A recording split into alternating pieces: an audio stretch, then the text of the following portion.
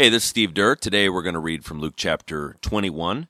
We're going to start in verse 5 and go to the end of the chapter. It's a lengthy chapter, what's left of it, and quite intriguing. So let's go. It says this: Some of his disciples began talking about the majestic stonework of the temple and the memorial decorations on the walls. But Jesus said, "The time is coming when all these things will be completely demolished. Not one stone will be left on top of the other." "Teacher," they asked, "when will all this happen? What sign will show us that these things are about to take place?" He replied, "Don't let anyone mislead you. For many will come in my name claiming I am the Messiah and saying the time has come, but don't believe them. And when you hear of wars and insurrections, don't panic. Yes, these things must take place first, but the end won't follow immediately." Then he added, "Nation will go to war against nation and kingdom against kingdom. There will be great earthquakes, and there will be famines and plagues in many lands, and there will be terrifying things and great miraculous signs from heaven. But before all this occurs, there will be a time of great persecution. You will be dragged into synagogues and prisons, and you will stand trial before kings and governors because you are my followers. But this will be your opportunity to tell them about me. So don't worry in advance about how to answer the charges against you, for I will give you the right words and such wisdom that none of your opponents will be able to reply or refuse you. Even those closest to you, your parents, your brothers, relatives, and friends, will betray you. They will even kill some of you. And everyone will hate you because you are my followers. But not a hair of your head will perish. By standing firm, you will win your souls. And when you see Jerusalem surrounded by armies, then you will know that the time of its destruction has arrived. Then those in Judea must flee to the hills. Those in Jerusalem must get out, and those out in the country should not return to the city. For those will be days of God's vengeance, and the prophets' words of Scripture will be fulfilled. How terrible it will be for pregnant women and for nursing mothers in those days. For there will be disaster in the land and great anger against this people. They will be killed by the sword or sent away as captives to all the nations of the world. And Jerusalem will be trampled down by the Gentiles until the period of the Gentiles comes to an end. And there will be strange signs in the sun, moon, and stars. And here on earth the nations will be in turmoil, perplexed by the roaring seas and strange tides. People will be terrified at what they see coming upon the earth, for the powers in the heavens will be shaken. Then everyone will see the Son of Man coming on a cloud with power and great glory. So when all these things begin to happen, stand and look up, for your salvation is near." Then he gave them this illustration. "Notice the fig tree, or any other tree. When the leaves come out, you know without being told that summer is near. In the same way, when you see all these things taking place, you can know that the kingdom of God is near. And I tell you the truth, this generation will not pass from the scene until all these things have taken place. Heaven and earth will disappear, but my words will never disappear. Watch out. Don't let your hearts be dulled by carousing and drunkenness and by the worries of this life. Don't let that day catch you unaware, like a trap, for that day will come upon everyone living on the earth.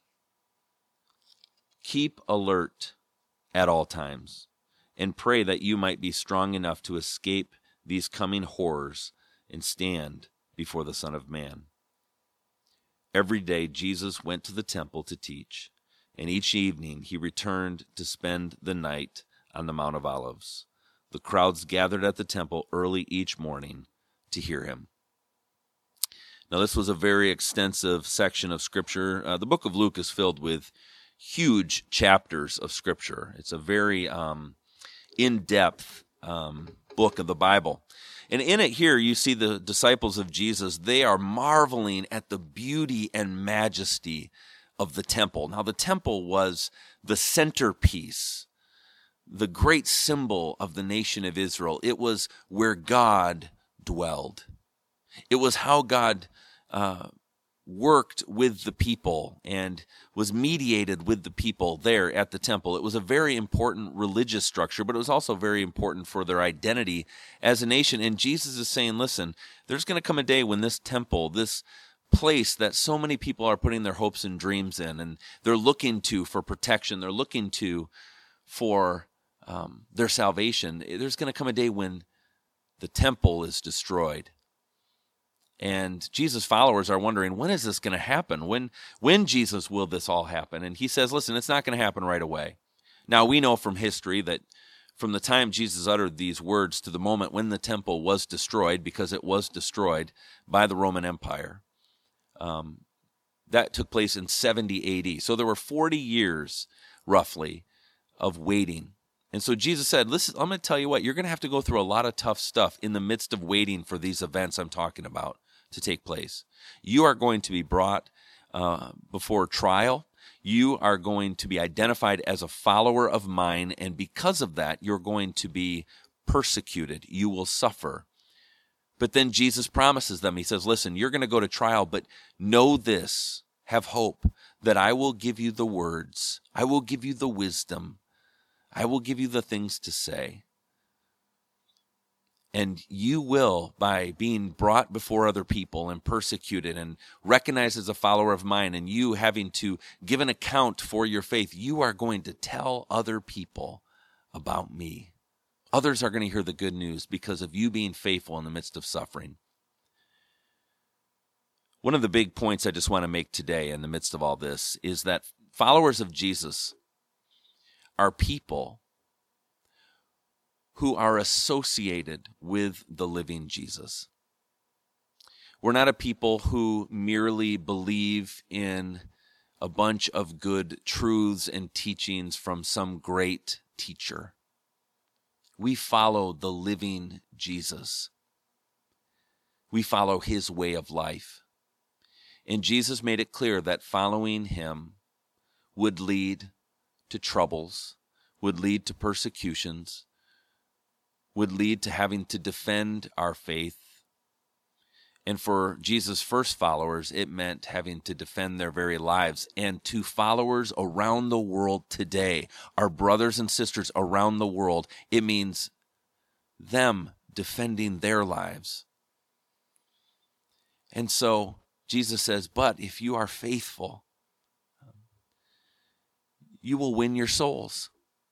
Jesus calls on his followers to be faithful in the midst of suffering and persecution. And he says, I'll be there with you. I'll give you the words. I'll give you the wisdom. And so today, where are you discouraged because of your faith? Where might you be treated differently because of your faith? And for us living in the United States, persecution sure looks a lot different than our brothers and sisters around the globe. And so I think it would be good for us today just to pause and recognize that our brothers and sisters around the globe are being killed because they are people of the cross. They are people of our living Christ, Jesus. And they're being brought before trial. They're being arrested. They're being kept away from their families, and they are being put to death because they say yes to Jesus. I think it would be good for us today to recognize that and to pray for our brothers and sisters and to remember and just give them encouragement from these words. And the words of Jesus that say, these moments when you're brought before kings and governors because you are followers of Jesus, this will be your opportunity to tell them about me. So don't worry in advance about how to answer the charges against you, for I will give you the right words and such wisdom that none of your opponents will be able to reply and refute you. Recently, the Islamic State terror organization put to death a group of followers of Jesus, Coptic Christians, our brothers and sisters. And when they were putting our brothers and sisters to death because of Jesus, they could not stop the followers of Jesus being put to death. They could not stop them from uttering the name of Jesus. And Jesus, as horrible as that circumstances were, Jesus was lifted up because of the faithfulness of our brothers. And so let's pray for our family around the world who are going through the kind of persecution we can't imagine. And so let's pause and pray. God, right now we recognize that there are folks, our brothers and sisters in the faith, who are under threat in the world because they follow you, and yet they do not deny you, and they're faithful. God, give courage to our brothers and sisters. Give hope to our brothers and sisters. Give protection to our brothers and sisters. Fill them with your Spirit when they have an opportunity or have to defend themselves before others. God, may they speak boldly of you. And God, may people's hearts change and transform because of the testimony, because of their story, because of their witness. We thank you for being a God who does not leave us in the midst of pain and suffering, but you show up and you give us words and you give us wisdom. We lean into you today, and we support our brothers and sisters around the world. And so we ask this in Jesus' name. Amen. Let me continue or encourage you to continue to pray for our brothers and sisters around the globe, and encourage you today that Jesus will give you the words and wisdom you need. So have a great day today. We'll see you.